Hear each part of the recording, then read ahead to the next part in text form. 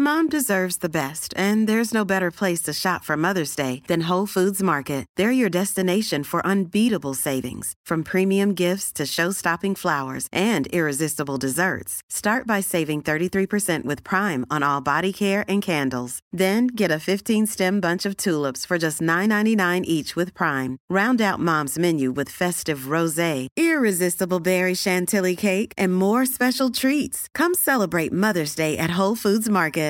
Ready to pop the question? The jewelers at BlueNile.com have got sparkle down to a science with beautiful lab-grown diamonds worthy of your most brilliant moments. Their lab-grown diamonds are independently graded and guaranteed identical to natural diamonds, and they're ready to ship to your door. Go to BlueNile.com and use promo code LISTEN to get $50 off your purchase of $500 or more. That's code LISTEN at BlueNile.com for $50 off. BlueNile.com, code LISTEN.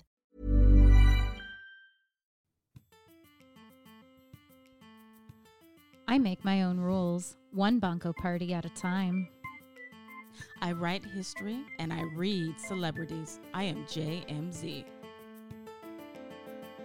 Life is a classroom, and I'm here to teach.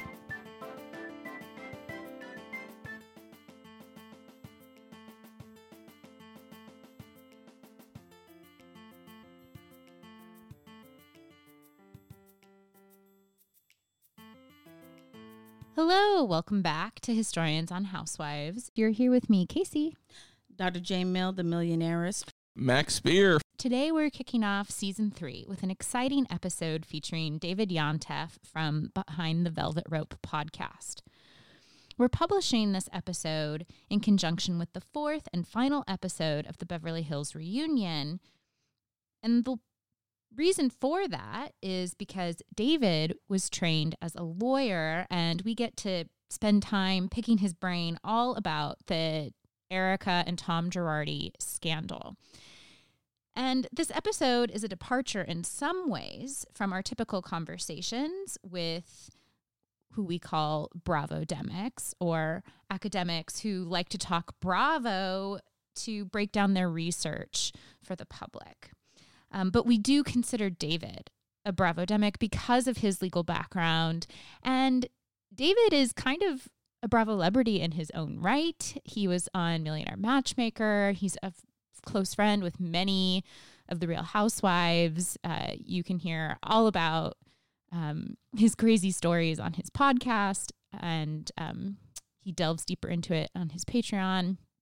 Anyway, he's just a very kind person. We had a fantastic time talking with him, and we hope that you enjoy the show as much as we enjoyed recording it.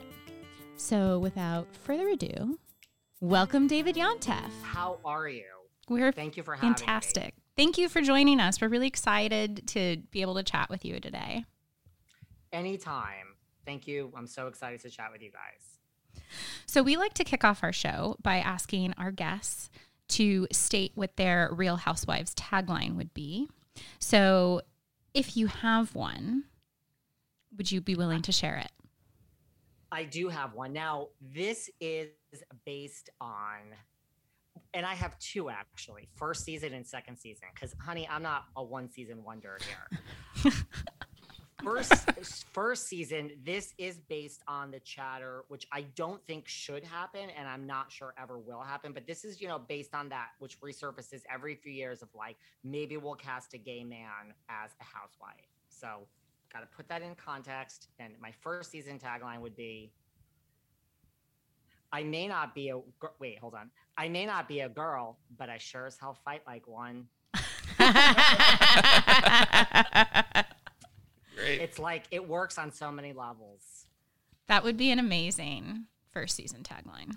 Right? Like gay, woman, the woman is the superior gender, Mm-hmm. like they fight better. And I could see you doing great on Roni, by the way. Listen, I always say this, that in my next life, because I counsel a lot of these housewives that come on and they're like, on Monday on my show, I don't know when this is coming out, I have one of the fired, let's not say who yet, but I have one of the fired Orange County housewives is on Monday, and she's so shocked. And I'm like, what? Like, I could have told you this that 9 months ago that you were not coming back. So I always say that in my next life, I'm coming back and I'm going to start a counseling service for reality TV, like before, during, and after. And yeah, if I got on a reality show, I would know just what to do. Like, I'm not, no ego. I know how it works, so I would know what to do. And I think that's the problem. People don't know what to do, either one way or another. They're either too much themselves or they try too hard. You know, you have like the one season wonders. And every time I talk to a housewives on my show that lasted one season, it's always the same story. Always. They're always like, I came and like, I brought my life. I don't understand what went wrong. And you're like, oh, sweetie, like they don't want your life. No. Ouch. And then there's people like Bronwyn, and you're like, of course you're fired. Like you did too much. So I would truly, no ego. I suck at a lot of things in life, but if I got on a show, I would know what to do. That I would be there for a while. Yeah. Well, I think you're onto something. I think there can be like, you know how there's In Treatment or on other networks where there's couples therapy. You could be like the housewives therapist or real therapy, and just do like a weekend immersion class, master class with some of them.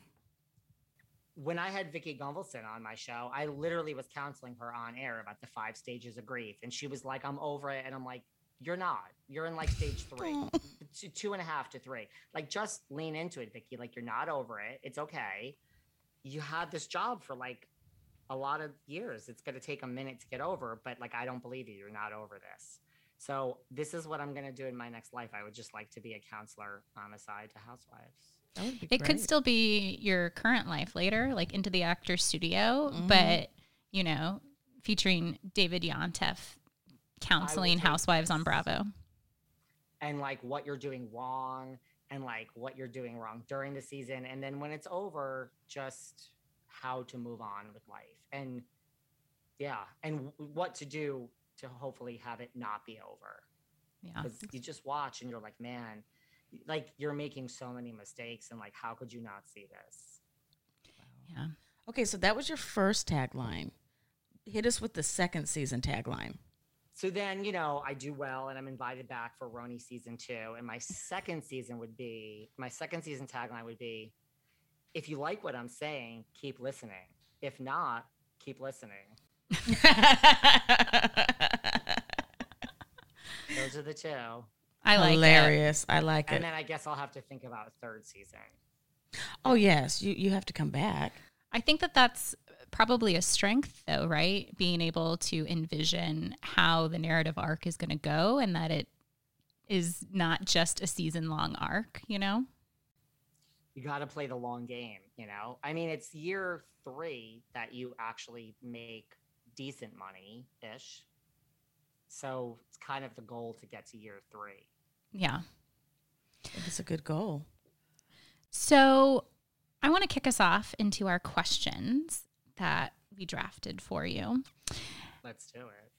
And our first one, I don't know if you've been asked this before, but we are historians. And so we love to hear stories about teachers that influenced you.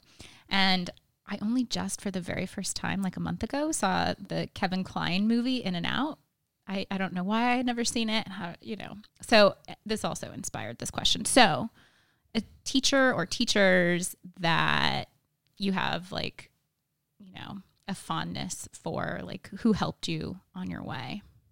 From school, huh?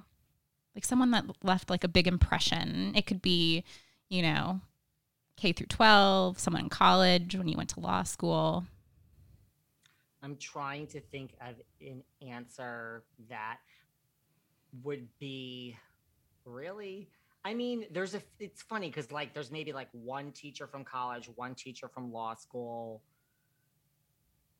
maybe one teacher from like elementary school, and just, you know, like dance to the beat of your own drummer. Like that's kind of like what I took away from certain teachers. Yeah. That was kind of the overarching thing. In general, I didn't take much from my teachers. Like I was a good student, but I didn't really take much from the teachers. As awful as that sounds, it was more just like I'm going to go home and just study for the damn test. I mean, at some points early in school, I never even paid attention. I was like, what's the point? Like, I'm just going to study. Like, so then at some point I realized if you pay attention, the studying is easier. But my mind wandered in a lot of classes. Like, I have no interest in this, and I'll just figure it out when I study for it. I have to be honest, my mind wandered a lot. And one of the teachers that I respect to this day actually got in my face and said, "What's going on with you this semester?" This was in college. "What's going on with you this semester? You're looking at the clock, you're looking at this, and you're looking at that, huh?"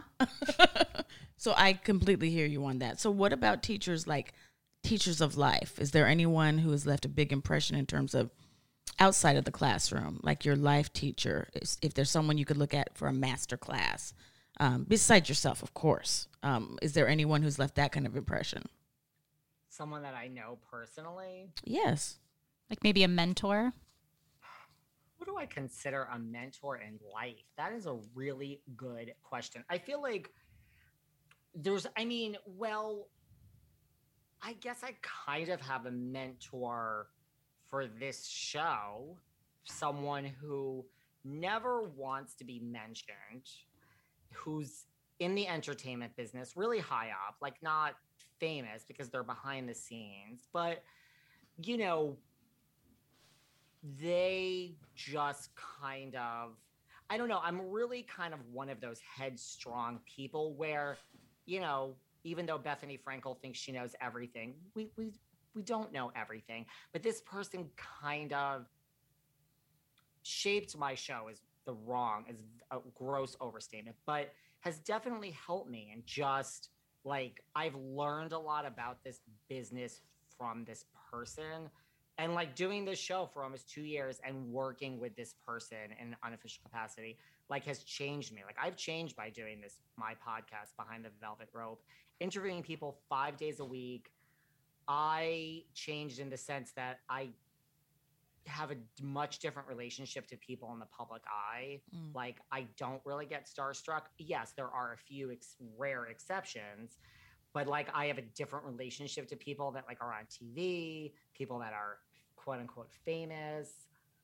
I don't even know if jaded is the right word, but like this mentor, like from doing my show, like I have just such a realistic view of the way that the entertainment business works.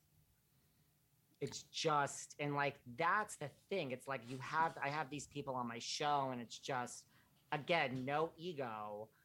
My show is really not about me. It's about them because it's an interview show, but it's really like at the end of the day, I know more about the business than them. And some of them have been on TV for like 10 years. So that was always shocking to me. I guess it's kind of nice in a way. It shows that they're real people, but I'm like, how could you be shocked that you're fired? How could you not understand that, like, after Housewives, like, no, you're not going to be the next, you know, late night talk show host. And like, it's just like, I don't know. So this person that's a long answer, but this person has kind of helped me through this show, like current day, and just understanding the business aspect of all of this. Well, big ups to that person who will remain nameless. I want to push further, but I know we're on limited time. So if we have time at the end, I want to come back and ask if there was a housewife hack, or I'm asking it right now, if there was any kind of housewife person or a housewife hack who you could learn from. Is there anyone, or do you think you have more to teach them? Like what? Like anyone on the Housewives? Mm-hmm. Like, do you like how the Grand Dame does certain things, or you like this particular read? You know who I think does it well? I have said this on my show. I just recently interviewed her. I think there's a couple of housewives that do it really well. I personally think Luann de Lesseps does it well. I do, because I've said this, and I said this to her when she was on my show recently. You get a salary, and your salary is to show up and do what you have to do, which is cause drama or be humorous and have a presence and get into it. And you don't, I mean, half the show now is off air. It's off air. the interesting stuff that gets in the press. I mean, my show gets a lot of press. And so I also know how to get press now too, which is something I've learned. But the stuff that gets picked up is this one said that to this one on Twitter. It's what's going on Instagram. So, I mean, half the show is in real time during the season, and you don't get paid. The salary is not more for hating someone on Twitter. And like, that's why like Luann, you never see Luann dragging people on Twitter. If someone says something about her, she doesn't really clap back. She'll bring it on the show. You get in her face. She'll do what she has to. Like, that's the job. So if you're making $900,000 a year, which, I mean, I imagine that's probably around what the Countess is making now, why would you bring that? Everybody does. It's like, look at last season on Roni between Elise and Ramona. Like, so that is someone to learn from. Like, you show up, you keep it lighthearted. Luann keeps it pretty lighthearted. Yes, she fell in a bush. She's also one of these people like Teresa. It's very rare. I mean, the producers go to you every season on most of the franchises and say, like, what do you have going on in your life? They do it in Jersey, they do it in Dallas, Potomac, and then they're like, okay, we're going to make that a storyline. Then you have like Teresa and Luann, like, they don't need to do that. Like, really. I mean, Luann really now doesn't have as much of a storyline, but I mean, it helps that she had Tom and then a divorce and a cabaret and alcohol. And I mean, so Luann and arrest, like, she had real things going on in life that make her like interesting, but she brings it now and she keeps it lighthearted and she contributes, but you never see her getting nasty on social media. That's the way to do it. I've always said this, like, you could say whatever you want about me. Like, if I were on the show, as long as that freaking check cleared and I was like, this season's locked, I don't believe that you get invited back next season for anything that happens on Instagram, Twitter. If papers are writing about you, I don't believe it. I mean, look, Bronwyn is written about all the time and she was fired. So I believe you are invited on the show or fired because of what you do on the show. And so why would you want to have all this other drama in your life when your salary is the same? So Luann, I think she does it right. Sounds like you're also saying that she's found this work-life balance, right? Understanding that the show is what she gets paid for, but there's no point in creating chaos on her off months. Yeah. And yeah, you know, sometimes people say bad things about her, but not really. You don't really see or hear her getting down in the dirt. And so I think she just gets that. Like, when the show is not filming, right, why would I engage? Who cares if someone says something bad about you?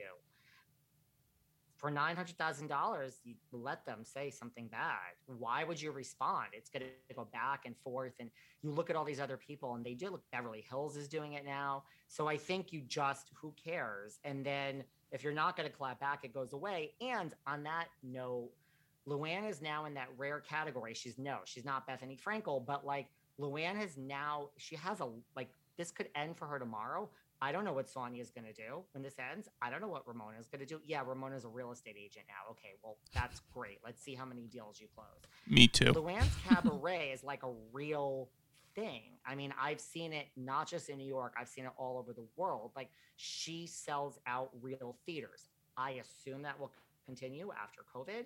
And the theaters, no, it's not like Madison Square Garden, but they're legitimate theaters that are packed. That is a real, I've made this much money tonight and now we're on a bus or a plane or wherever for the next, I mean, Luann could be fired. She has like a real career on top of that, that's really hard to have a side gig that will go on after the show. She has it. Yeah. So like, if you want to just factor that in, I'm like, you've done it. Oh yeah, yes, a lot of it's luck. I even think Bethany was lucky with a lot of things. I mean, she's brilliant, but like, luck is part of it. So this cabaret, which started as a little thing that Luann did in a small theater, has grown into something that let it end for you because you have a way of making money now. I mean, you look at Sonia and Ramona, I don't know what they're going to do. Ramona is going to be petitioning for the Real Housewives of the nursing home. Seriously. I mean, although you got to give it to her. Girlfriend looks fucking good. I mean, those arms. I mean, I think about this afterlife of Housewives, and Dorinda really, I would have been in favor of the Dorinda Aerobics lifestyle brand. But I think that Casey, we tried to register for one, or it was canceled. She was doing a Pride Doorobics. Where do you guys live? We Orange live County. in Orange County, California. Oh, she was doing it out there too. It was a Zoom link because of COVID. And I think it was only like 17 people had signed up. And so it was canceled. And I was just shocked that not more people wanted to do Doorobics.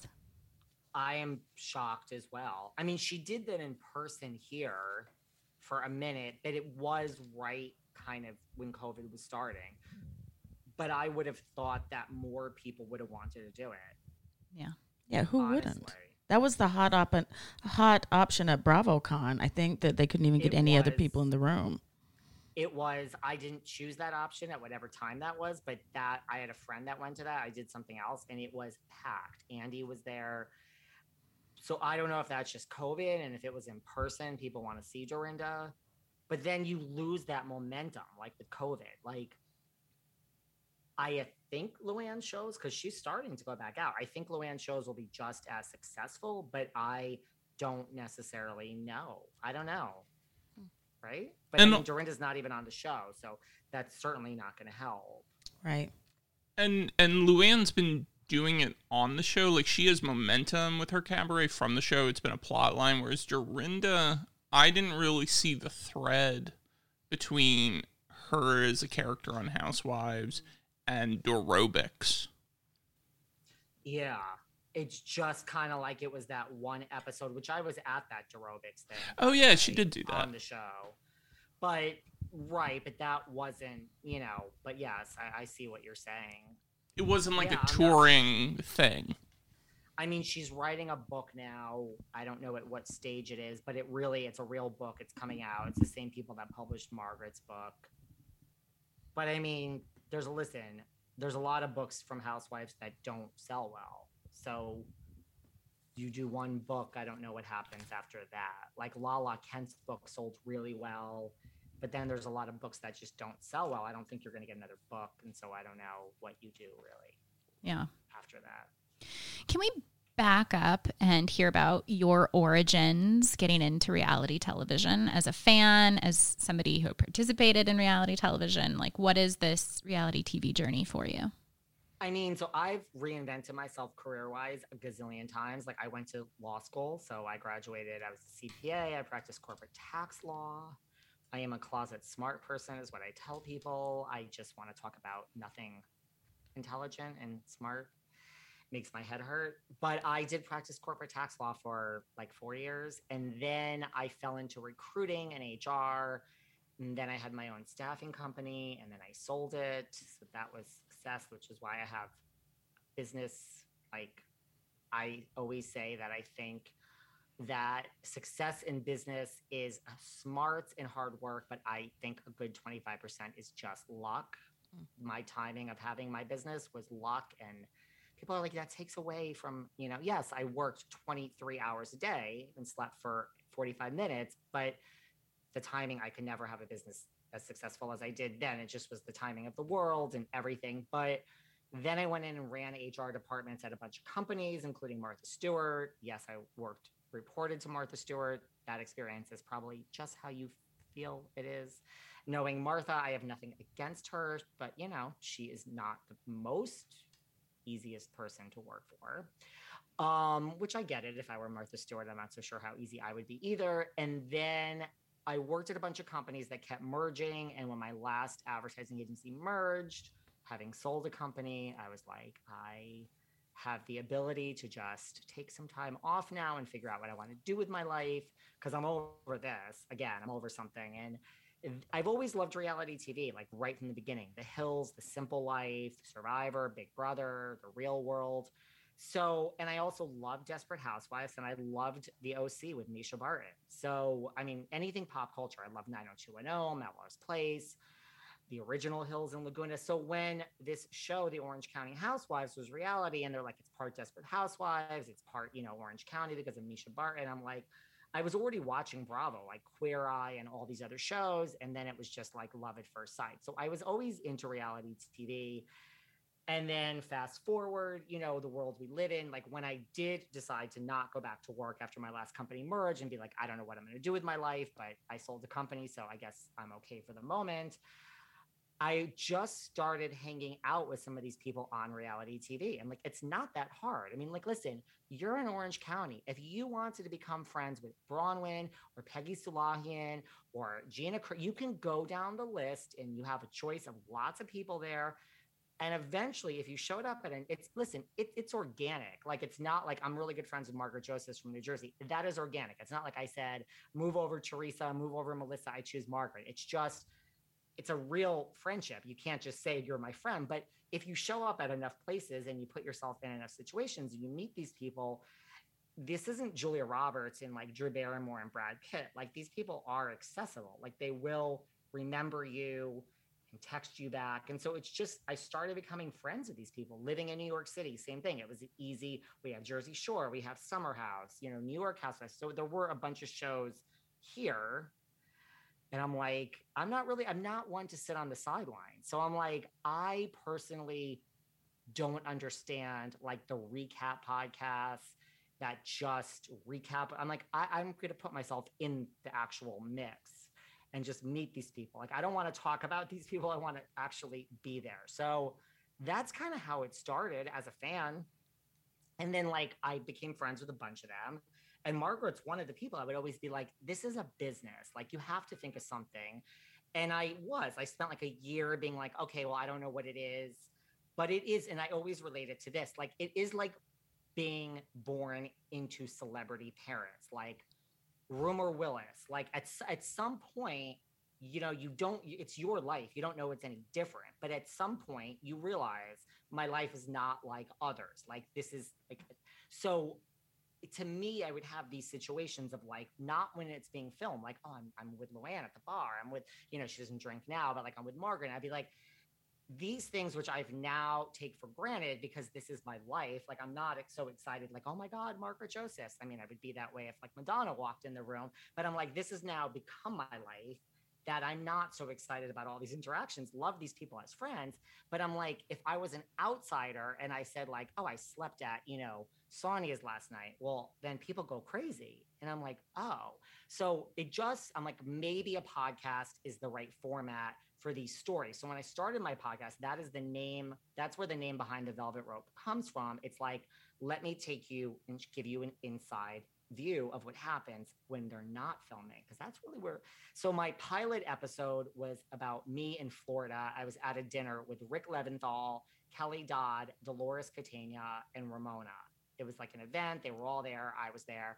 Dolores is like, let's go to dinner afterwards. And this dinner is exactly what you think. Ramona sat down. The Branzino was half eaten before any of us even opened a menu. She was on her second martini, asking everyone where they were sitting, screaming at the waitstaff. Dolores was like, I'm not sitting next to her. Like, Kelly and Rick were making it. It was like, I'm like, this is better than what happens on the show. So that was my pilot episode. And I'm like, I don't know if this is interesting. I mean, am I this? And people were like, oh my God, this didn't happen. I'm like, this is exactly how it happened. That's golden. That's golden. Right. So, I mean, that's why I really started my show one day a week, an interview, one day a week, a little story. My stories are now on my paid Patreon account. It's not a shameless plug, but it's more like, it's just morphed into now a 5-day-a-week interview show. I always tell people when I go on other podcasts, I'm like, anyone listening to this that's like annoyed by me, you should still tune into my show, because it's not about me. I don't talk. It's literally me asking questions. I've become a journalist. It's about me getting the facts from the guest. And I mean, people that listen say that I have a disarming, I mean, I've even asked people questions that will say to me, I don't know why I'm going to answer this, but you just seem so nice. And I'm like, okay. So I think, listen, I do think having my law degree, it plays into this. Like, I know how to dance around with you and back you into a corner. And I'm like, you know, like when Margaret was on my podcast, like, she's a really good friend. She came on, blah, blah. I mean, we're on it. I'm like, well, this is what Teresa said. And this is what you said. I'm like, so I have to ask, like, did you start this rumor about Jackie? And she was like, what? I'm like, I'm like, what do you mean what? I'm like, did you start this rumor? So my questions are direct, and I will go there, and there's no forum. I'm like, I am asking what people really are saying and want to know the answers to. period. And then when it was over, Margaret was like, oh my God. I was like, honey, just because we're friends, like this is a real show here. This isn't like, let's talk about like doing each other's hair tomorrow night. Like that, it's become a professional interview, and it's not about me. I'm like, I need to get these questions answered for the listeners. So it's become like this new skill that I just developed over doing it. I think it would be cool if we could maybe segue into talking about your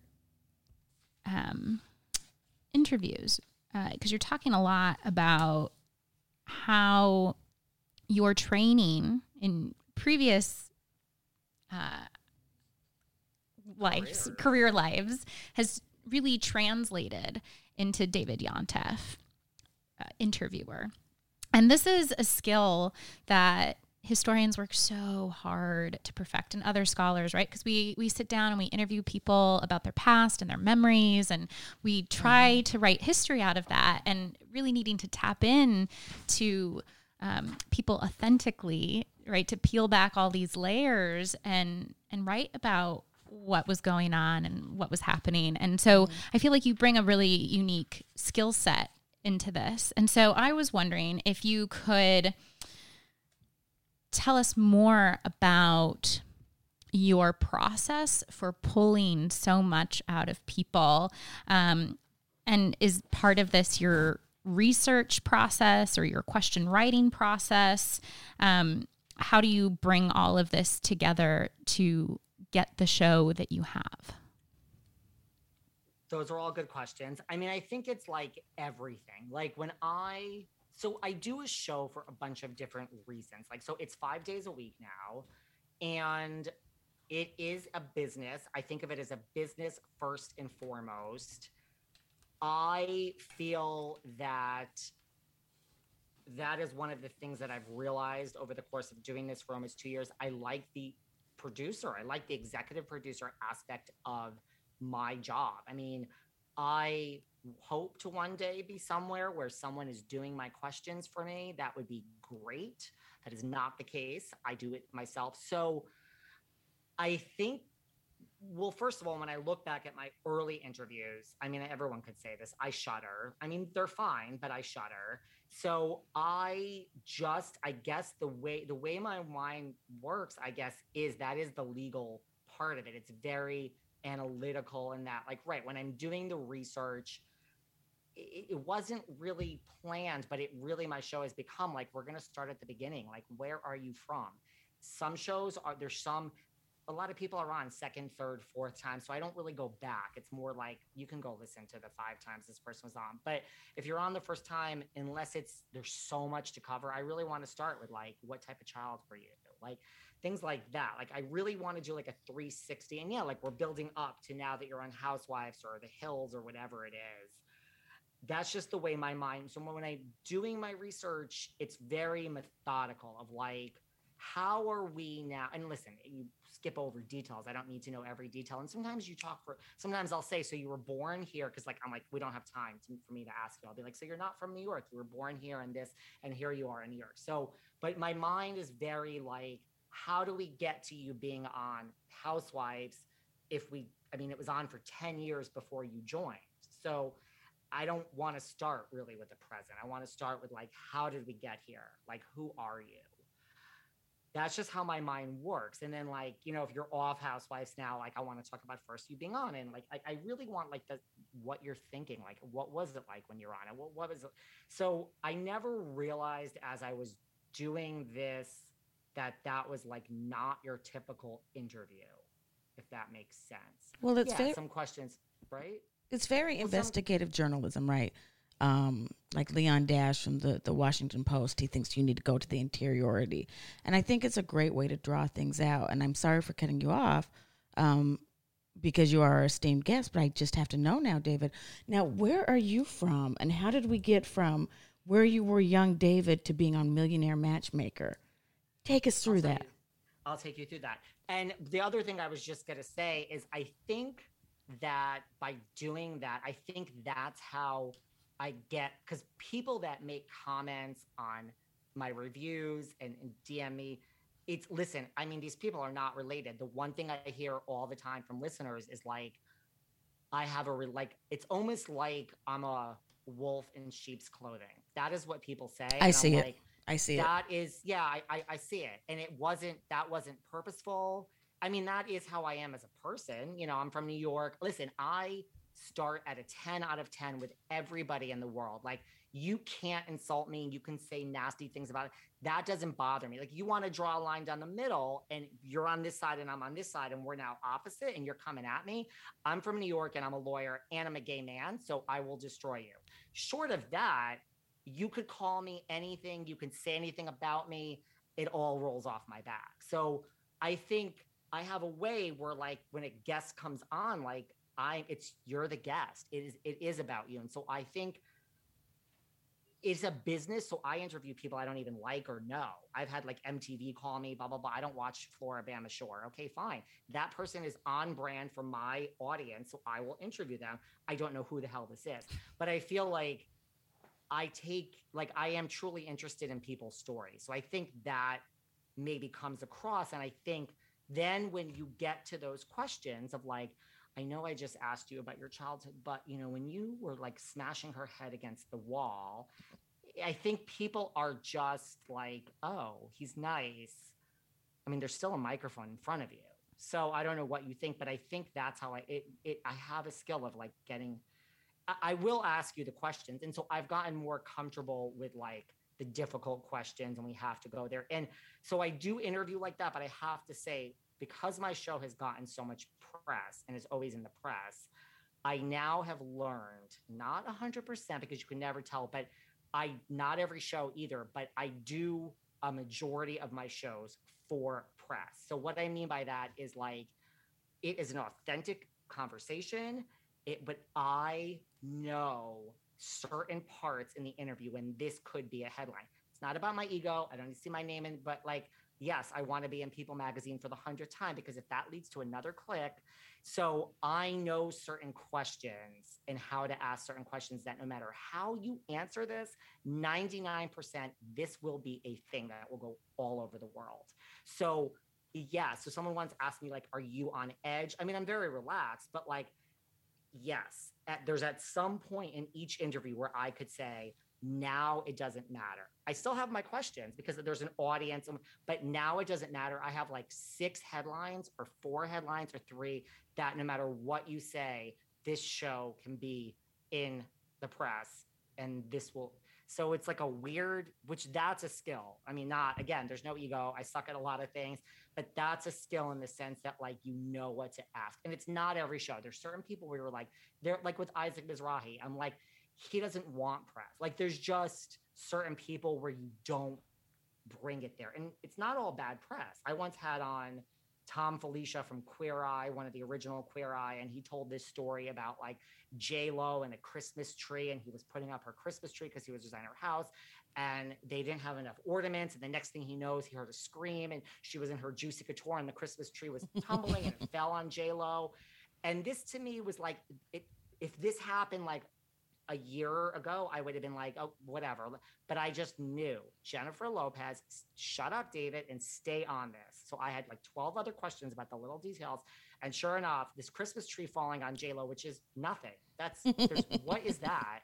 It's nothing. It went all over the world in every paper and like Tom Felicia's PR and him and everyone. And I sent it to J-Lo's people and they were just like, this is all like, everyone was thrilled. And I'm like, yeah, this is like, I just knew Jennifer Lopez, this could be something. And that's kind of a funny story.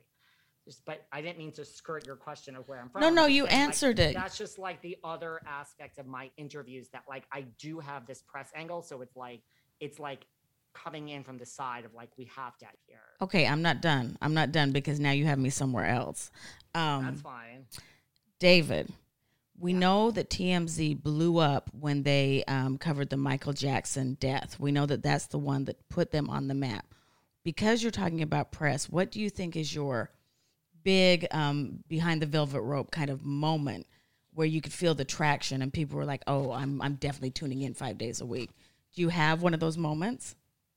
I feel like, well, there's different moments. There really are. Like, I think one of the first moments was way back. I mean, there's been bigger stories, but one of the first moments was Tamra Judge. When Tamra was on my show, she talked for so long. It was only like 6 months into it, and she just said so many different things. And that was my first experience with like, oh, one interview can be multiple stories. So there's multiple headlines about Heather Dubrow being fired, which is not exactly what Tamra said, which is a whole nother thing about the press and headlines and all that, but which I have no control over. But that was a whole thing. And then it went away, and it was a week later. And then all of a sudden, Tamra Judge is back from a whole different headline. She said something. So it was like, that's when I'm like, oh, you can get one interview and get like 3 different stories. And that was kind of like a big step forward. And then like right after that or whatever was Charlie Burnett, which is when I learned don't ever judge a book by its cover from Vanderpump Rules. She was out of the 5 newbies, the smallest. I didn't even want to interview her. I was like, I will, because she's on the show, but I don't even care. She painted this whole picture. It was right after Stassi and Kristen got fired. And she painted this whole picture of Mean Girls. And literally, I had like a 40-minute interview with Charlie. I'm like, we'll talk about that you don't eat pasta. I don't even know what I'm going to talk about. And then I'm like, I heard this and I was like, wait, so you were filming and the scene was over and you were standing next to Stassi. And just like one human being to another, you were speaking to her. And Stassi basically told you, don't ever speak to me. Like she was above that. You weren't allowed to speak to Stassi. Well. Oh, wait, you also weren't allowed to speak to Kristen. And so like it became a thing. And I'm just like, oh shit. So then that became a thing. So it was like, those were some initial things. And then eventually I learned how I almost didn't know. I mean, I kind of knew at this point, but those were like certain things. They weren't the biggest stories ever, but those were like 2 moments of like, we've taken huge step forward. We've taken a huge step forward here. Those are kind of the 2. I think Tamra, like the first 2 that kind of like took us from here to here. And then we didn't ride on that. Like there was a lot of other things that were much bigger, but those were kind of the early 2 that was like, this was a step forward and put us on the map. Excellent. Thank you. Thank you for privileging my, I mean, these are good questions. Indulgence. I had to think about the word. So That's fair. I have one more question before we play a game with you. And I really want to tap into your history as a tax lawyer. And I want to know, on the scale of Teresa Giudice to Jen Shah, where are you placing Erika Girardi in her current legal alleged, right? Because it hasn't gone to trial yet. There's still a lot of stuff coming out almost every day, but you have a training, a skill set that most people looking at Housewives news don't really have. And so what would you, I guess, suggest? Like, where do you see this going in your own kind of expertise? Well, also on my Patreon, I've had on, which is I'm going to continue. I have on some legal experts, like from time to time, which I'm going to continue. One is a federal defense, so federal, like Jen Shah, like just federal is a whole different ball game. And another is like an LA prosecutor. Neither of them do that anymore. So they're too good, like they're related. One is federal and one is, so I get their opinions a lot. I mean, my thing is that, like, I don't know. And in the beginning, I was convinced that Erika and Tom were, not that she knew, but just that the whole divorce was fake. And he was like, I'm going to fall on a sword for you. It's a very optimistic view of the world. Like that this is his final act of life. Like she came home and Tiago came running and she petted him and she went into that living room and that long table and the light, and she turned on the lights, and sitting there in the dark with a bottle of wine drank was Tom Girardi. And she's like, what are you doing? This is my narrative in the beginning. And he's like, sit down. And she's like, what you're scaring me. And she sat down and he told her everything. And he's like, you're going to pack your bags, and in 2 days, you're going to go on E and announce that you're leaving me, blah, blah, blah, blah. So in the beginning, I was convinced that this whole thing was like, this is what I've done, and I'm 80 something, and you will never speak to me again. There's no burner phone. It's over. We will never have a conversation again. And you have to get nasty in the media. That is what I was convinced in the beginning, which I'm still not sure that's not what happened. You painted a very lovely picture. I want to believe that now. I was going to say, at what point in your story does Erika go into their home chapel and like fall to her knees before she leaves the house? That's funny. Right?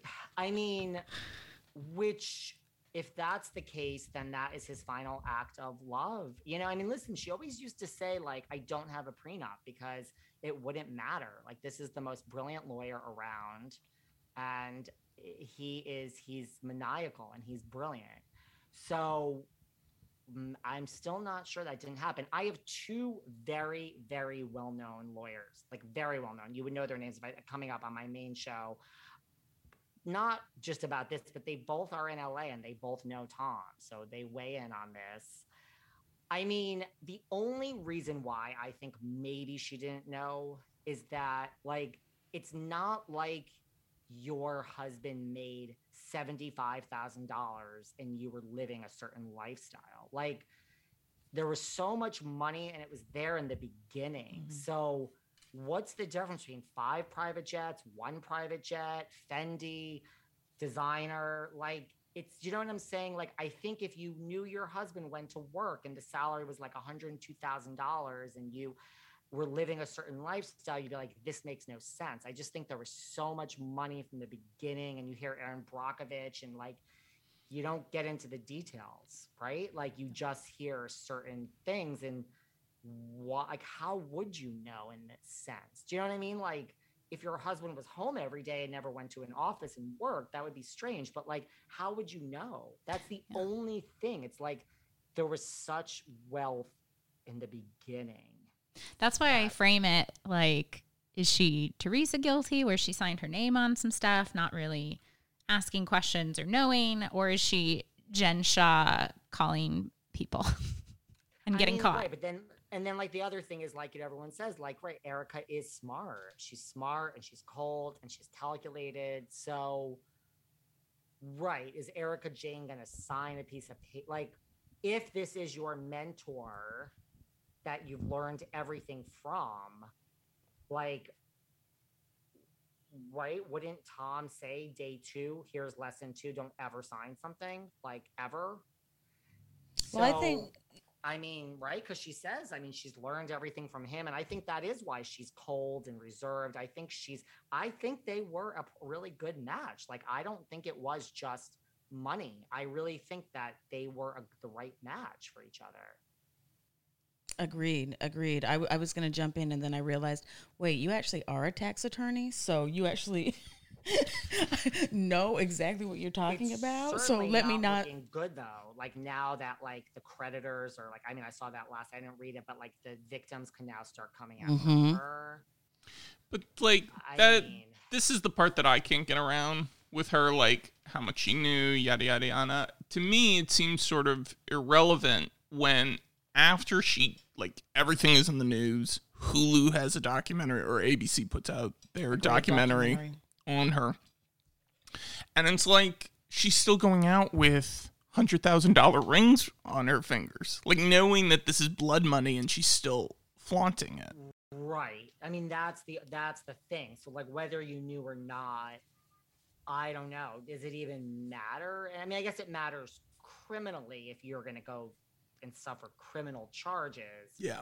But I think as far as whether you owe the money back and you're entitled to it, I'm not so sure that really matters. I mean, you're still married. So the divorce, it's like, yeah.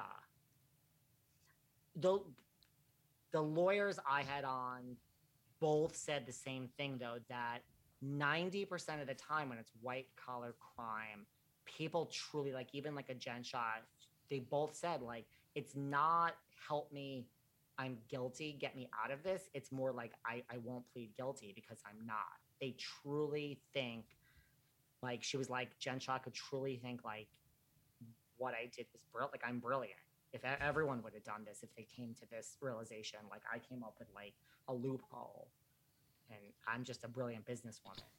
I'm not saying that's the case, but they both were like, in general with white collar crime, that is the case up until like, it doesn't matter what you think anymore. You have to listen to me. Like, you have 25 minutes before you get back in front of a judge, and you will be going to jail unless you plead guilty. And so now you have to plead guilty. And it's like the final hour when someone is like, okay, now I'm guilty. Because like, I realize it's either 12 years or 1 year. So I don't know. Like, I don't know. Like, that's another thing. Like, if Erica, whatever she did, does she truly think that she's innocent, you know? And more to that, and I don't want to like keep belaboring this point so that we can get to the Bonko party, but like, I don't know, if I one day found out that Casey was like effectively like stealing from plane crash victims and I'm wearing millions of dollars of jewelry all over my body, I don't know, I might take it off. I might not be seen in public wearing it, just like from a moral perspective, forgetting like the criminality of it and whether or not she'll be convicted, et cetera, et cetera. Like, I just feel like if you know something was taken from people who are truly suffering, it kind of behooves her to, I don't know. Right. Like, at least, and I mean, okay, like, I'm sure there's lawyers saying, you know, don't offer anything because that looks guilty. Mm-hmm. But at the same time, I'm sure the lawyers are also saying to stay off social. So she's not listening to them. Right. And I'm sure the lawyer for her and Jen said, A, stay off social, and B, walk in tomorrow and don't show up for filming and resign. I'm sure those were the first two things. Listen, when Erica's lawyers resigned and quit, like, lawyers don't quit because they think they're going to lose. I mean, they still make money. You can lose a case. You still make millions. I mean, you quit because your client is just not controllable. You're like, here are the 13 things you should do. And you hired us and you're doing 0 of the 13. We're done. Like, I can't help you. Like, you're not taking my advice at all. I mean, it's up to the person what to do. But like, if you're going to say, okay, I'll do 7 things and the other 3 I won't do. Okay, but I mean, for her lawyers to resign, and yes, I know they're back on now, she must have not been doing anything that they told her to do. Stay home tonight and don't wear the ring. Oh, fuck you, I'm wearing it. Like, so she must have just been like, I'm doing none of what you're telling me to do. Because why else would they quit? They'll gladly take your money and lose your case. I mean, you know, because it's still winning. It's like, you should have paid, you know, 10 million, you're going to pay 4. That's a win. We still helped you. You don't quit just because you're going to have a bad case. Because you get something, it'll settle. But like, she must have just been like doing nothing that they told her, literally. Someone who could really use the Countess's social media approach. Right. I mean, and like, well, now you saw she was dropped by Fenty, like Rihanna's line. And I mean, Jen Shah is a whole nother case. I mean, Can we just for a minute? Jessica hails from Salt Lake City, so she's not going to be in jail for some period of time. I went to college with Jen and Sharif, right? And my claim to fame is I think that I was in a class with them. I think I can't confirm it. But what is your thoughts about Jen Shah? She's going to do some jail time. I don't see how she won't. Right? I mean, you know, innocent until proven guilty. So I guess if you're really innocent, but if you're anything less than innocent, I don't see how this is like you're not innocent and the punishment is home arrest or pay this. I don't see how this comes with anything less than some jail time. Do you think Sharif is going down as well? He's another one. He's acting so weird. Like, just nothing from him. Okay. They're both acting so weird. Speaking of acting weird, okay. Martha Stewart, pre and post insider trading, has always seemed like 2 different people to me. And I don't, you might have like the most interesting perspective on this of anybody because of how closely you worked with her. And so I'm wondering if you have insight into the authentic Martha versus Martha when cameras are on. Well, I only worked there after she was out of jail. Let's just put that out there. you know, I think that, I think everyone could tell that Martha has somewhat of a dark side to her, like in the sense of, yeah, she's like perfect in front of the cameras and she's just, listen, Martha's difficult. She's difficult. I really don't have an axe to grind with her. Like who would it, like she runs a tight ship, but she's good at what she does. Do you think there's an evolution between Martha post prison and this Martha we see now, smoking with Snoop Dogg and doing a cooking show? Or do you think it's all in the same kind of just evolving with the times? I think Martha's brilliant, and I think it's a brilliant partnership. I agree. Like, I don't know if it was her idea or Snoop's idea, but it is helping both of them. I mean, I do think that Martha is hip to the ways of the world. I mean, she's a brand. She is the brand ambassador. Old school as she is, like she gets her brand. So the whole thing with Snoop is kind of on brand because it's off brand, which makes it like on brand because she's still Martha. She's still very Martha there, So, okay. You have such an insight into marketing, reality television, these big personalities that people consume. And so I'm wondering if you were David Yontef, visiting professor, teaching a history of reality TV. Oh my God, could you imagine? It'd be so exciting. I would be in the front row. I'll take that job. Could I be your teaching assistant? I will literally accept the position. What would you be teaching? Like, what are these big reality TV moments that you would be like, this is the test. Like, these are the moments you will leave my class never forgetting for the rest of your life. What, just as far as like what to do? Or like the reality TV moments that changed reality TV? Or like what are these big, I guess, turning points or, these iconic moments? Well, I think that, early on, I think we have to just go back to the fact that the Real World New York existed. That's the first thing. Agreed. I mean, that was, and I had Eric and I had Andre from the Real World New York on the originals. That is just a huge thing. Then I think The Hills, the ending of The Hills, where we take something away and it's like, you said this was fake for how many years and we're in on the joke. I mean, that's a whole, like, is it real? That was the huge moment. And then I think like the Osbournes are like the first time that we had like, this is not unknown people. David is our people. This is like actual celebrities that now will go on reality TV. And I mean, Ozzy Osbourne is Ozzy Osbourne, like loaded. This isn't like a D-list celebrity who like, give him $200,000. Like Ozzy does not need $200,000. And, Sharon gets paid and Kelly gets paid. So that was a huge thing. And showing like an Ozzy and then like, think of what happened after that. Anna Nicole and this and like everything, the girls next door, everything, every celebrity, like the Kardashians exist because of the Osbournes. So like that was a big moment. And I do think like, then you go into like housewives, like, okay, yeah, like Teresa flipping a table is like a big thing. And that's when it's like the stakes are high. And this is like maybe the first like iconic moment. I mean, the Kardashians that you can go on a reality show and literally become like the richest family, the royal family of America. We'd have a lot to cover. I think it needs to be a year-long class. We're on the quarter system. So you'll have three quarters, 3 10-week quarters. You can fill them.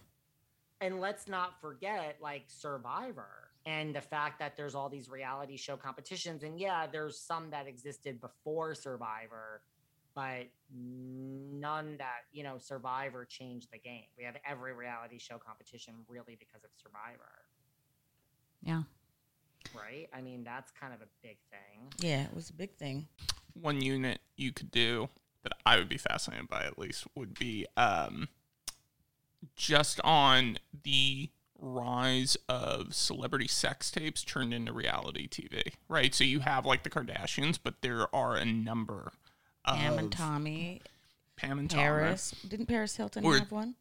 Yeah, where it's, rape, and then tape? she got Simple Life. So like there is this dynamic where it's like, we've seen you naked, we've seen you have sex, now let's see you have a fight with somebody. I mean, that's the thing. Like, say what you want. It's so embarrassing, but like, I mean, look at Kim. You know, like, who wouldn't just do it? I think that you could also Get do. over it. Sorry, David. I am so sorry. I am on my No, best it's behavior. okay. Normally, I'd be talking all the way over you. No, I was gonna say, and like, just bite the bullet and have a sex tape. Like, just hold your head down and. I mean, who would say no if someone said you will be the next Kim Kardashian? Period. You No will one have would say no. No one would say money. no. So what if No you did a unit, David? What if you did a unit on the kind of the talk back, this social media flutter? I don't know if you saw Wendy Williams mention Tabitha Brown, the chef, the cooking guru, and Tabitha Brown came back on social media and in her best Southern way, her God bless you way, just ripped Wendy to shreds. Like, can you do a unit on something like that? We're going to do a whole unit on social media. And what I love to talk about on my show is like, why? Like, when you are like, it's not for the money. Yes, you want the money, but I am telling you, 98%.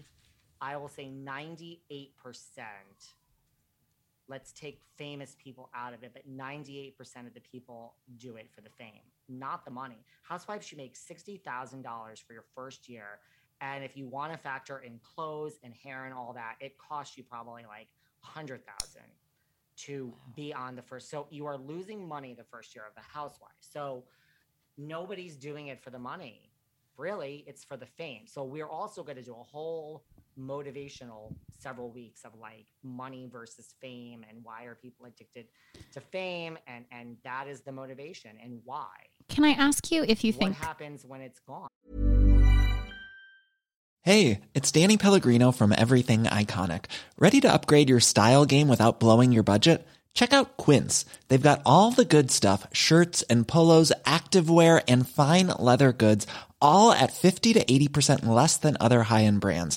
And the best part? They're all about safe, ethical, and responsible manufacturing. Get that luxury vibe without the luxury price tag. Hit up quince.com/upgrade for free shipping and 365-day returns on your next order. That's quince.com/upgrade.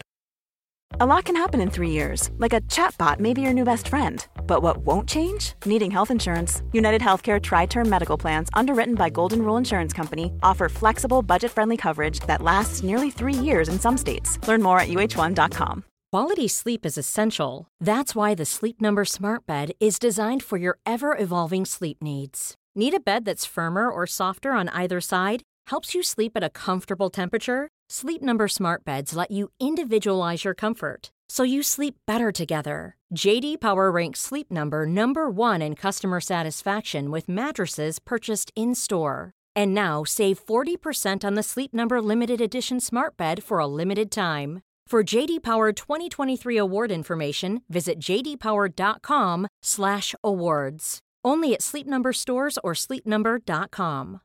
Hi, I'm Daniel, founder of Pretty Litter. Cats and cat owners deserve better than any old-fashioned litter. That's why I teamed up with scientists and veterinarians to create Pretty Litter. Its innovative crystal formula has superior odor control and weighs up to 80% less than clay litter. Pretty Litter even monitors health by changing colors to help detect early signs of potential illness. It's the world's smartest kitty litter. Go to prettylitter.com and use code ACAST for 20% off your first order and a free cat toy. Terms and conditions apply. See site for details. Do you think that Erica Girardi tipped the scales in this way? Because I feel like when I watch back seasons of really any of the franchises, I see like a pre and post Erica where, you know, Orange County outfits weren't, really still aren't that same super expensive designer, you know, like it was a lot cheaper, so to speak. It's very beach culture. And I feel like when Erica stepped in, the fashion on every franchise just went crazy in ways that we really hadn't seen to that extent. And so do you think, two things, do you think that, where did this change happen where everybody had to have a personal glam squad? And the second is, how much do you think social media has augmented reality television? What do you mean in terms of like helped? Helps or hurt? I feel like it might help. I feel like it might hurt. There's this aspect of everything's happening on social all the time. And so I think as fans, we're also getting so much more about what a season is going to be before the season ever comes. Yeah. So it allows, I think, time for people to make, you know, I'm on this team, I'm on that team. And so I wonder how it changes the way that the story is being processed in live time. Well, yeah. I mean, like everyone always asks me, like, for instance, this is a good example. Like in December of 2020, I had Candace Dillard on my show just because that was the end of the Potomac season. And people, you know, I don't really pay attention to social media just because I'm so busy. So like, if you're not coming on my show, I really try not to pay attention to what's going on just because I can't, you know, I prepare for my show. So like, I don't really know really, sometimes I do, what the temperature is. So I didn't realize that everybody hated Candace until she was on my show. And then when I post it and I get all the negative comments, I'm like, oh, all these people hate Candace. So that's when I realized that. So I never truly have a team. Really. That is my show. This is why I don't like, there's a lot of podcasts that talk about the show as if it's real. And that is what I can't do. Like they'll say like, oh my, and when I go on a lot of podcasts, that's how they talk to me. And I am a gracious guest. So I will not, I mean, it's not my place to change your whole show. But I can't have a conversation of like, oh my God, like, I can't believe Sonja's acting like this season. And like, it's just like, well, she is. Like, I'm not saying the show is fake, but to me, it's like, I never have a team. I judge you based on real life. So when Candace, before she came on my show, during my show, and after my show, I had a wonderful experience with Candace Dillard. Wonderful. So I love Candace Dillard at this present moment. That could change because things often change in the reality TV world. Everyone in the world is like, blah, blah, blah, blah, blah, blah, blah. Where's Monique? Yes, I just had Monique on. I would take Monique an hour after Candace left. She didn't want to come on. There's nothing I can do. Doesn't mean I'm Team Candace. So that is like, I never have a team from the show, if that makes sense. Truly. Yeah, I like certain people better than others. Do I have a preference between Candace and Monique? Yes, I do. Do I love them both? Yes, but I have a preference. I had Lisa Barlow on my show from Salt Lake, and 2 seconds later, I had Whitney on. Lisa trashed Whitney.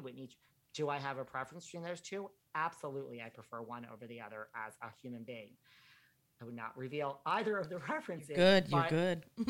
Like, it doesn't matter what I see on the show. It's just like my experience with you. And then that's the other thing too. I get caught in the middle of things and I'm like, well, fuck you, because everyone is allowed to eat. This is my job. So like, if a Candace now is pissed and won't come back on my show, there was a tweet I saw. It wasn't about me. It was about Monique.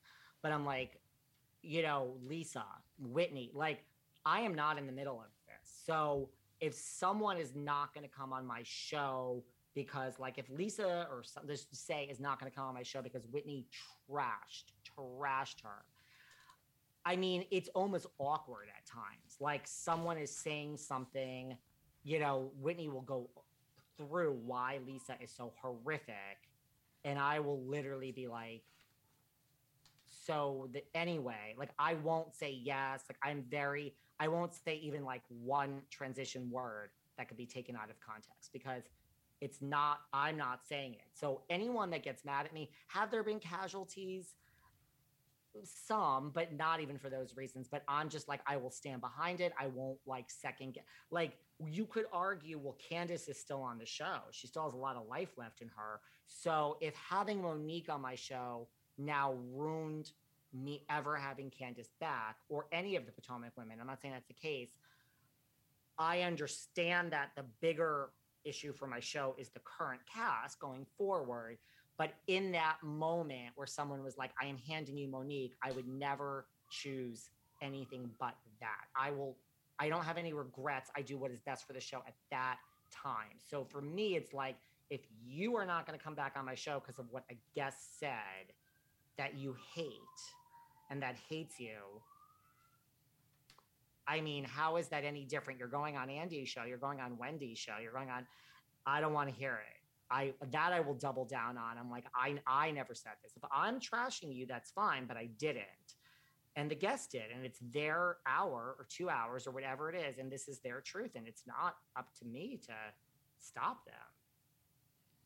I don't know if that answers your question, but it's great. I don't have a team. I really don't. I have really base it on real life, and I do have preferences.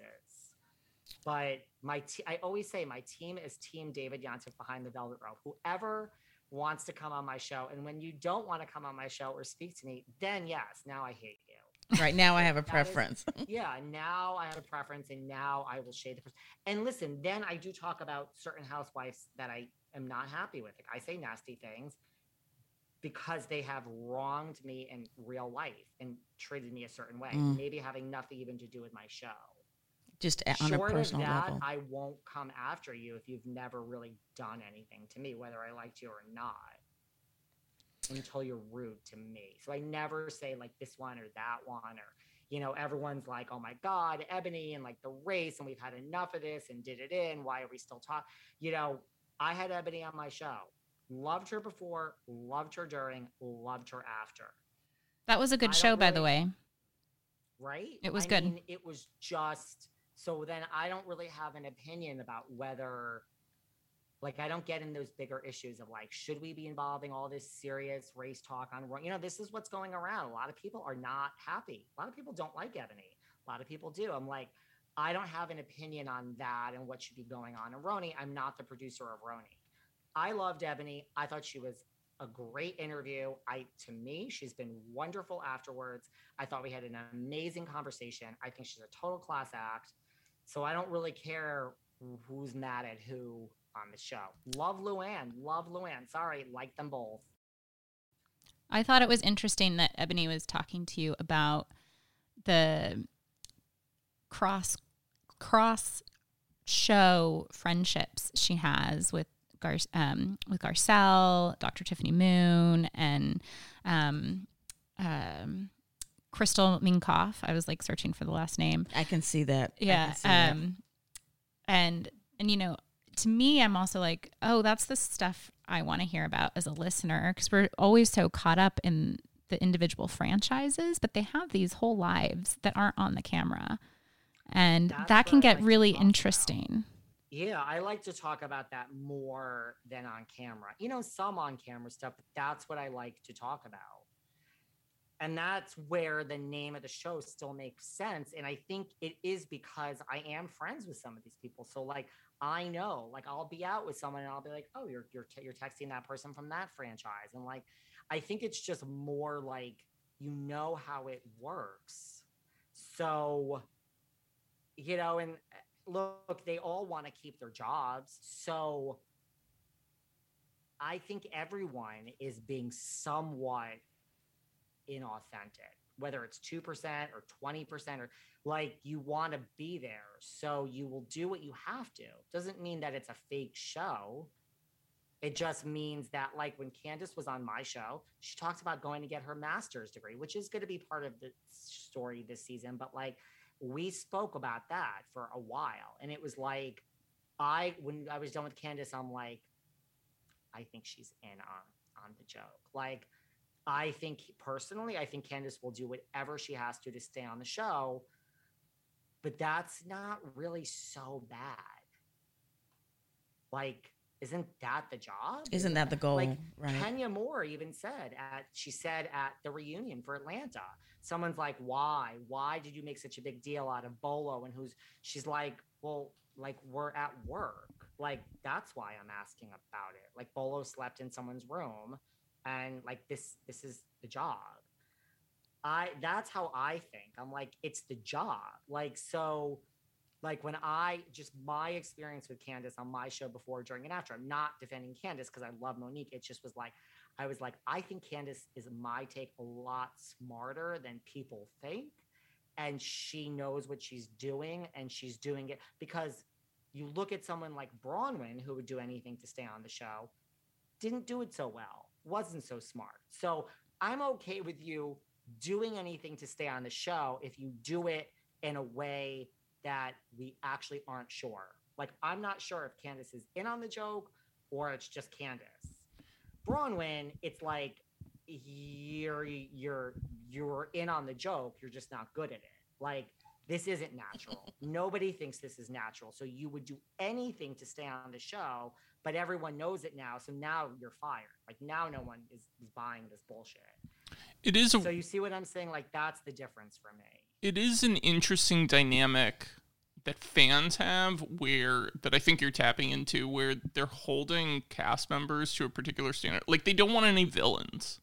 No one, there shouldn't be any conflict. Why is there this conflict? And they get upset that there's a conflict without recognizing, or maybe fans do, I don't know. But it's almost like they want to hold somebody like Kenya Moore to like a standard that, like, no, I don't need Kenya to suddenly become like a good, moral, ethical person. Like, I need a villain on screen. Like, I need Tamara saying "naked, wasted" because that's where that's why I'm watching and I'm getting annoyed at the screen and I'm screaming at it. Like, yeah, and like, I don't know, like, yeah. I can't pretend that, like, it's all real. Like, it is real. No one's telling you what to do, but I guess because I know these people. So then you have these real life conversations with them, and like even like Jackie, like during this whole thing, I'm not saying she wasn't upset. I mean, her husband, and like, but like, then she's still able to like go out to dinner. Like, I'm not saying with Teresa, I'm just saying, like, you're not like destroy. Like, so I don't know. Maybe it's just because I know these people in real life as this stuff is being aired. Like, they're okay because the season's going well. They're going to come back. They're not laughing like LOL, but it's just like, I don't know. I don't know what it is, but I can't just not break the fourth wall, because then it's like, this isn't the real life. Right. Okay. Does that make sense? It makes perfect sense. I don't believe everything. Like, I mean, there was a party for Margaret, a pride party a few weeks ago. I went. It's being filmed. It's not fake, but they had Jackie sit down with one of the potential new girls, Tiki Barber's wife. I'm not revealing anything. Right. I don't know if she's going to make it. That's my own opinion, just based on observing her. But like, okay, so like, Jackie and her may not know each other. The producers are making them. That makes sense. Like, Jackie needs a friend on the show. Like, so it's not fake, but it's like, Jackie, a little produced. It's unscripted. It's just unscripted. Yeah, like, put the drink down, say goodbye to David, say goodbye to Evan, go sit over there and have this conversation. Okay, sure, whatever. So yeah, it's unscripted. So that's why I can't get upset about this, what's on the show. David, do you think, I'm going all the way back, we have to talk about race a little bit because we are in the United States of America. David, do you think, and I haven't listened to your episode, do you think that there's a back conversation between Garcelle, Crystal, Ebony, Tiffany Moon, Tiffany Moon, all the cast members that are kind of integrating different shows? Do you think there's a backdoor conversation where they're calling each other girl and then this happened today? Or, because to me, I would think that would be valid. But do you think there is, or do you think they're just operating independently?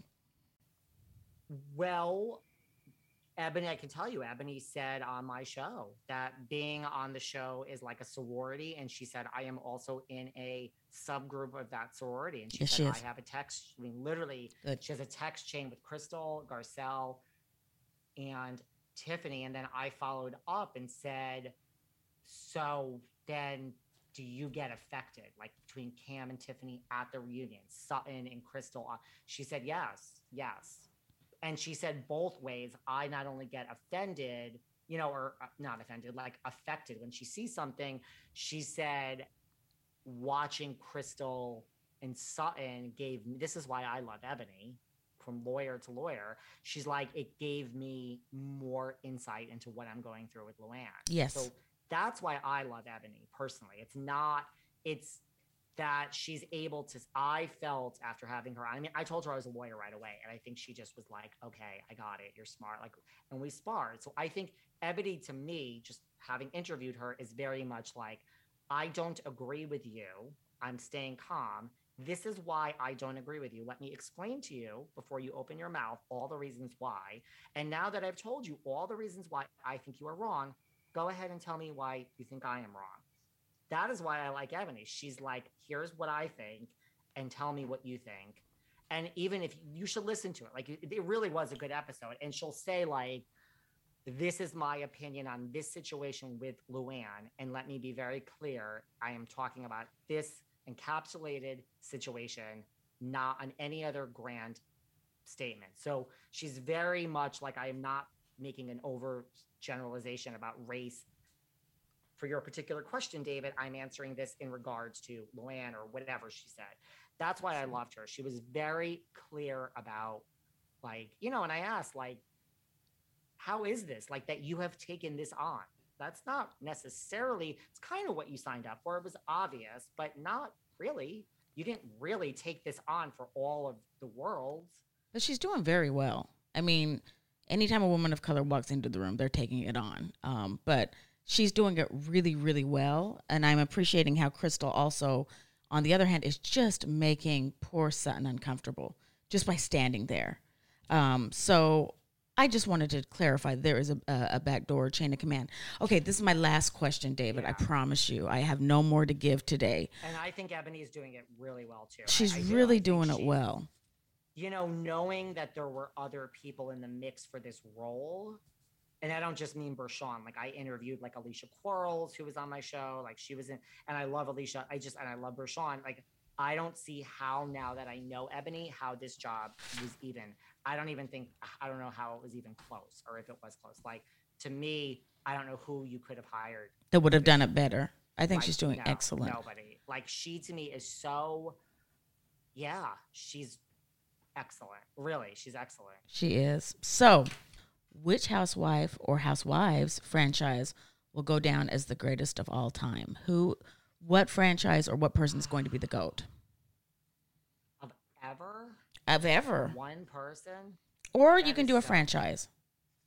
You could do one person and one franchise from like one person from That's one franchise. Just as hard. I mean, there's so many superstars. I mean, to me, it's like, I always have said this because everyone was concerned about Bethany leaving. Everyone was concerned about Lisa Vanderpump leaving. People were concerned about Stassi leaving. It's not Housewives. I really feel that the sum of the parts is greater, like, than the whole, or whatever that saying is.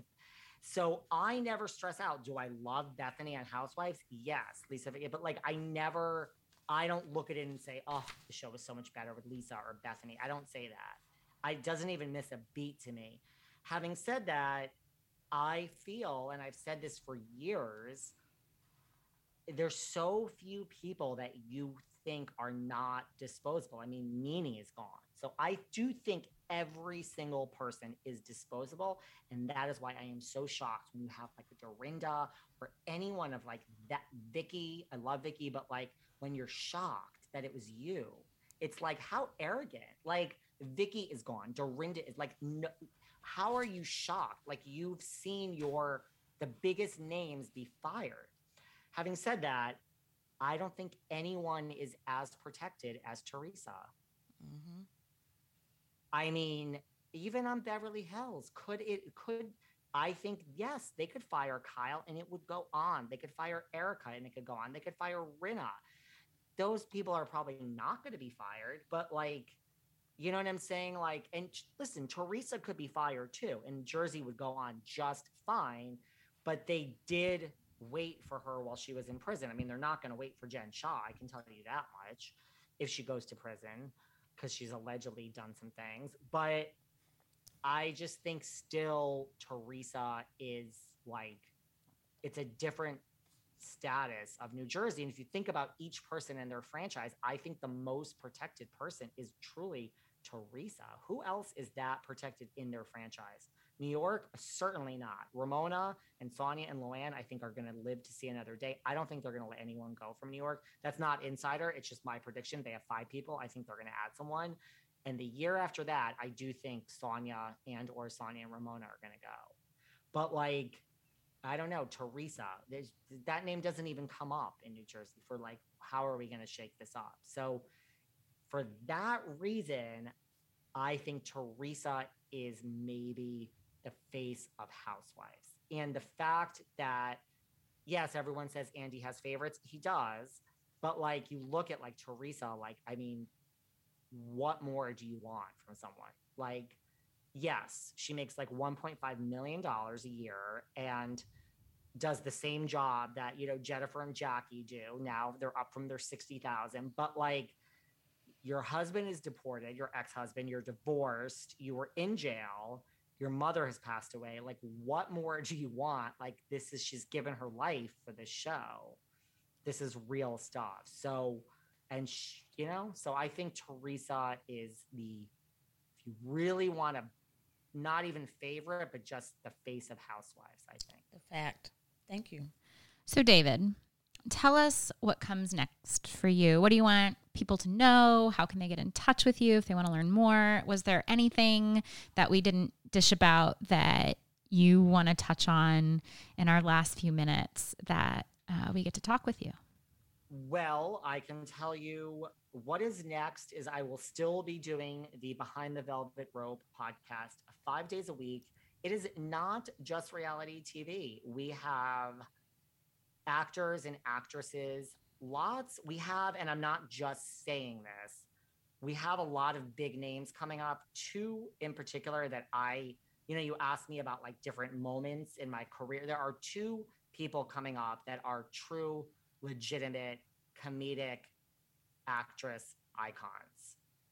I mean, like, it's not Courtney Cox and Jennifer Aniston, but it is people that paved the way for the 2 of them. And it's like names that if you are even like 20 years old, I think everyone knows these 2 people having nothing to do with each other. So I have teaser, some huge names coming up, and all those shows I mentioned, 90210, Melrose, like there are actual legitimate people coming up. I just had all these singers on, like I had on Tiffany from the 80s and like Tony Basil. And so it's not just reality. It's mostly reality, but not just Bravo. 5 days a week. It's an interview.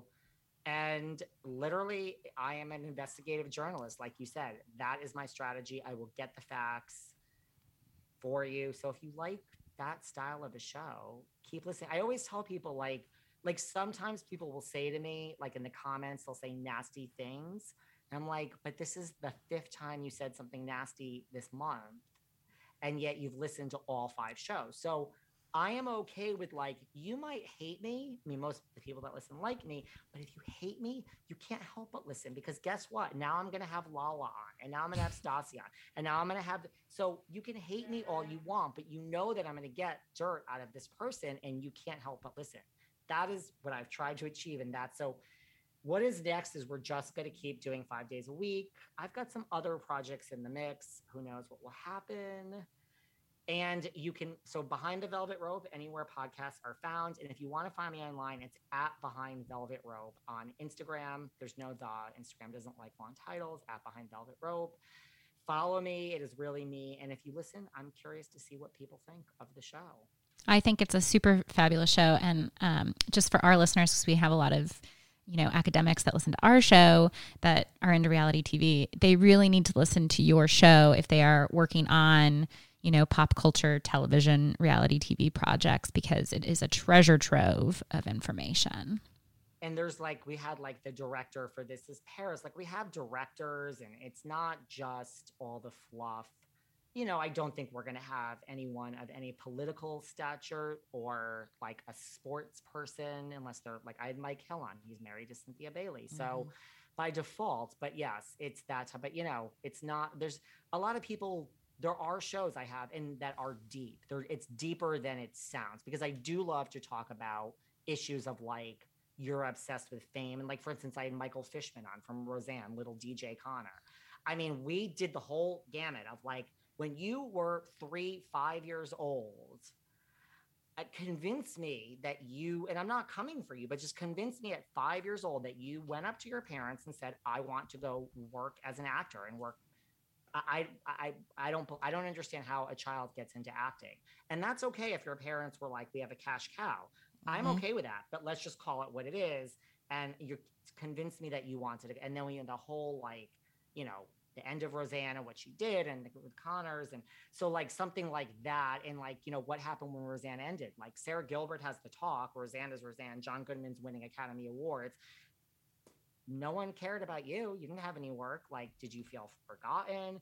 I'm not being shady. I'm just no, this is a great question. So then I have interviews like that. So I do take it deep, it's more yeah, you're right. Everyone did forget about me. And it's not how Hollywood works. I'm I get it. You can't just call Sarah Gilbert and be put me on the panel of the talk. It's not going to happen. And yeah, the Connors is back, and you're finally going to get a paycheck for the first time in, 15 years. And then Roseanne tweets this, and now you're fired again. And so it is for all your intelligent listeners. We go to deep lens. It's not just you're Michael Fishman and you're famous and let's chat. It's I want to get into the psyche of you're Randy Spelling. You grew up at Spelling Manor. You're very down to earth and normal. How the hell did that happen? And same thing, when 90210 was on the air and you were the same age, how was that? Tori is your sister. There's so much shit about Tori every day. It's just stuff I really getting into we think, because they are just people, but we think they're so interesting because it's not our life. But if that was your life, you would be what's the big deal? I grew up at Spelling Manor. I understand it was big, but it wasn't that great. I was still at my parents in the next room. It's that type of dynamic that I love. Sorry, I'm talking a lot. No, I love it. I mean, I love the fabulosity. I love the deep introspection and diving we've done. I've loved it. I'm so sorry we didn't get to play our Banco party today. How are we going to go on? I don't know, because I would feel bad keeping you for just we can do it. Are you sure? We can do it really? Yeah. We can do a quick 5-minute Banco party? Yeah. I don't even know what that entails, but that sounds... I create my own sort of watch what happens live sort of games, because, when we are talking about housewives in history, things can get pretty tense and deep, because we are looking at these shows as what does it tell us about U.S. history, world history, various trends. And so sometimes we need a palate cleanser. So this is how the game was created. So I decided that today's game, I am officially calling, what did I officially call it? I officially called it Housewives Consultation. And I'm calling it Housewives Consultation because this is your panel right now, David. I pulled 4 potential housewives that I want to put into the universe, as I would like to see these women cast on these shows. And I want to get the quick sound bite of advice that you would give them, because you've said that your next career move someday in a next life would be consulting for housewives formally. So I would like you to lead our panel in this consultation. Okay. Let's hear it.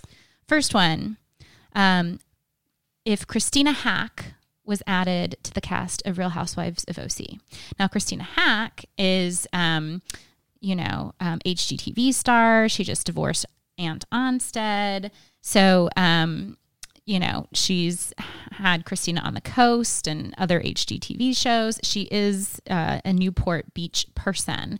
So she would be in that Orange County circle, and she would not be new to the camera. What would you suggest as her advice.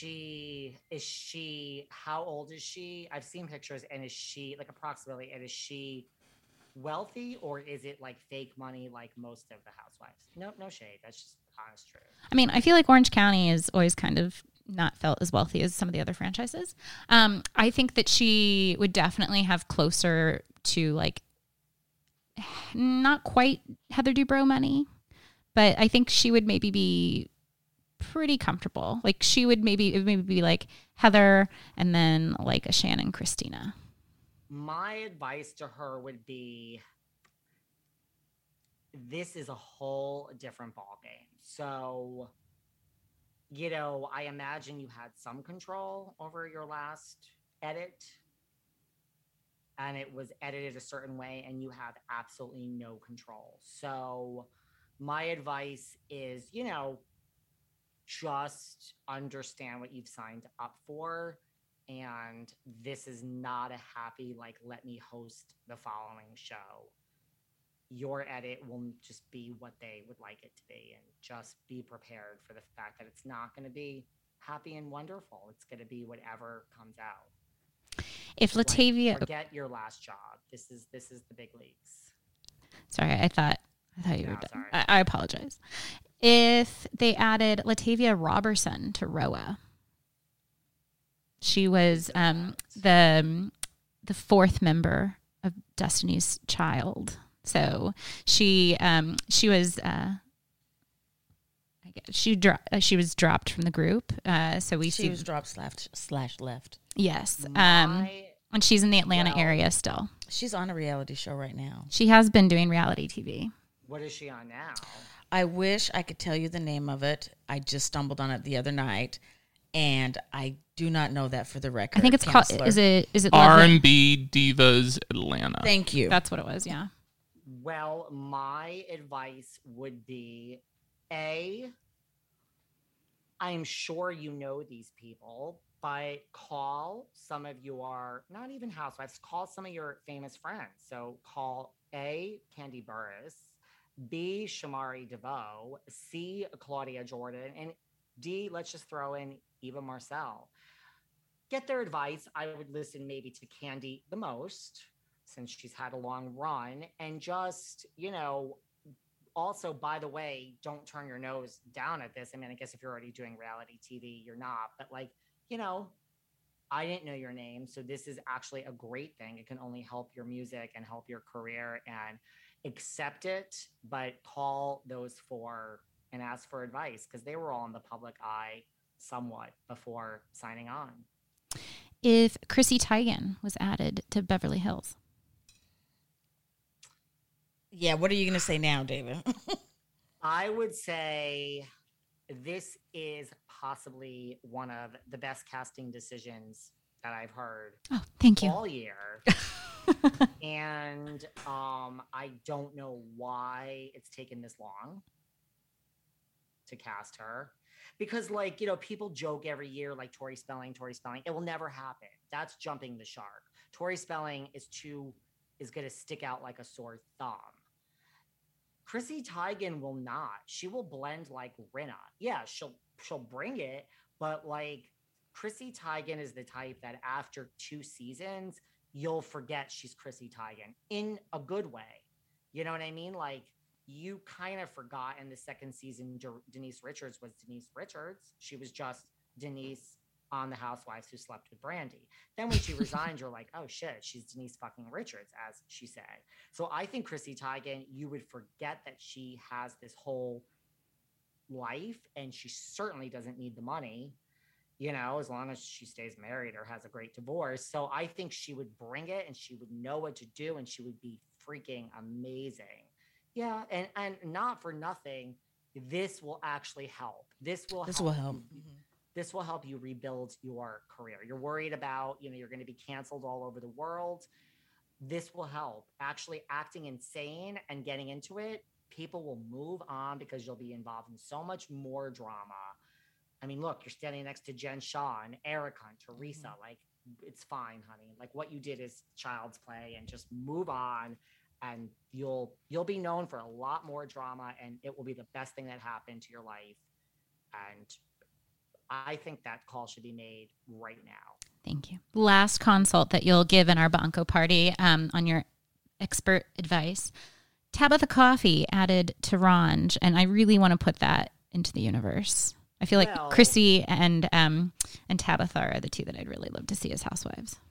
Well, did you steal this idea from the Behind the Velvet Rope David Yontef interview with Miss Tabitha Coffee? I did listen to it. You know what? Honestly, Tabitha's shows on Bravo were my go-to reality TV shows way back when.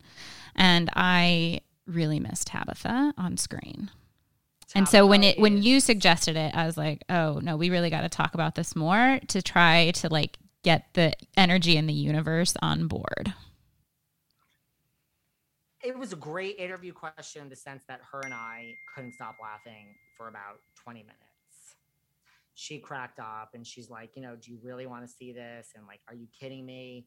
And I'm like, no, I actually really do want to see this. I think, listen, I think it would be great for her, really. I mean, it's New Jersey, so it's different. It's different, yeah, she would look at Jennifer and be like, you're a disaster of a human being. You're a clown. She would be like, she would not hold back. We know that about Tabitha. Yeah, I think she would be friends with Margaret. I think she'd be friends with Jackie. I don't think she would be such great friends with Teresa or Jennifer, but I think Tabitha's perfect for New Jersey. She lives there. She is New Jersey. She says what's on her mind. And like I said, I mean, she's an out lesbian. So that is something else we discussed on the show, that it is about time. And I guess that, and like I said on my show, I guess that's not fair. I guess I should say we already had a lesbian because we had Bronwyn, I guess. But nobody is thinking in those terms, are they? So I think that Tabitha would be great in that sense too. And I think she would bring it. I really do. Like, as strange as it may sound for a minute, I think she would blend as well. Because she even said on my show, and I really do believe her, and that's another thing from interviewing all these people don't realize it's not my place. I ask you questions, I push, I get answers, and I move on. There are people that I interview, it's been a while, but I can think of at least two off the top of my head.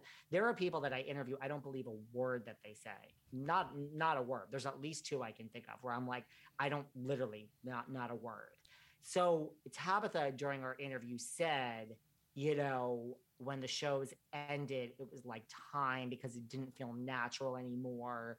And she never wanted to act for the cameras. And I do believe that. I don't believe that that's a way to sweep it under the rug and I was fired and kicked out.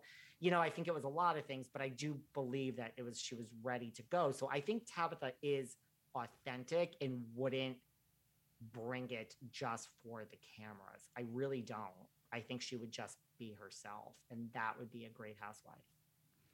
Thank you so much. This was a fantastic housewife consultation. You are our big winner today in our Banco Party game break. Oh, jazz hands. So excited. Woo! Jazz hands.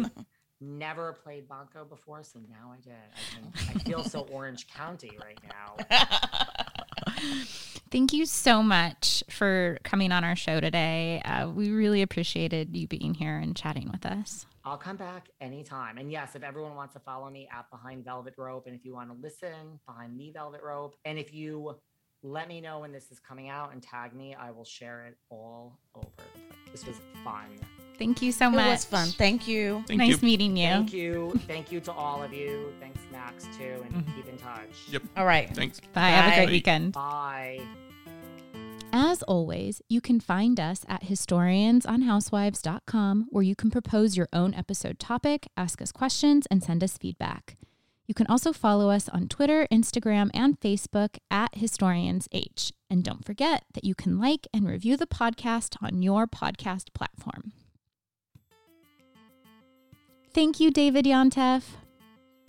This show was brought to you with the support by Barbara and Mark Spear, Saddleback Community College, Molly Callahan, Dr. Joaquin Galarza, Courtney Crow, Lara Loper, Luis Acio de Dios, and the Agipon Foundation. And remember, scholars do Bravo too.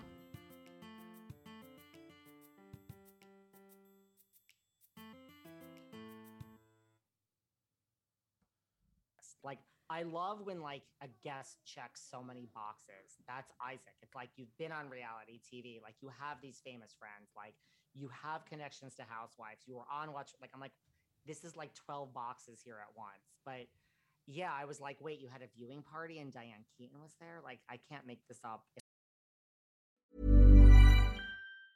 Hi, I'm Daniel, founder of Pretty Litter. Did you know cats tend to hide symptoms of sickness and pain? I learned this the hard way after losing my cat, Gingy. So I created Pretty Litter, a health monitoring litter that helps detect early signs of illness by changing colors, saving you money and potentially your cat's life. Pretty Litter is veterinarian developed, and it's the easiest way to keep tabs on your fur baby's health right at home. Go to prettylitter.com and use code ACAST for 20% off your first order and a free cat toy. Terms and conditions apply. See site for details. Here's a cool fact. A crocodile can't stick out its tongue. Another cool fact, you can get short-term health insurance for a month or just under a year in some states. United Healthcare short-term insurance plans are designed for people who are between jobs, coming off their parents' plan, or turning a side hustle into a full-time gig. Underwritten by Golden Rule Insurance Company, they offer flexible, budget-friendly coverage with access to a nationwide network of doctors and hospitals. Get more cool facts about United Healthcare short-term plans at uh1.com. Mom deserves the best, and there's no better place to shop for Mother's Day than Whole Foods Market. They're your destination for unbeatable savings, from premium gifts to show-stopping flowers and irresistible desserts. Start by saving 33% with Prime on all body care and candles. Then get a 15-stem bunch of tulips for just $9.99 each with Prime. Round out Mom's menu with festive rosé, irresistible berry chantilly cake, and more special treats. Come celebrate Mother's Day at Whole Foods Market.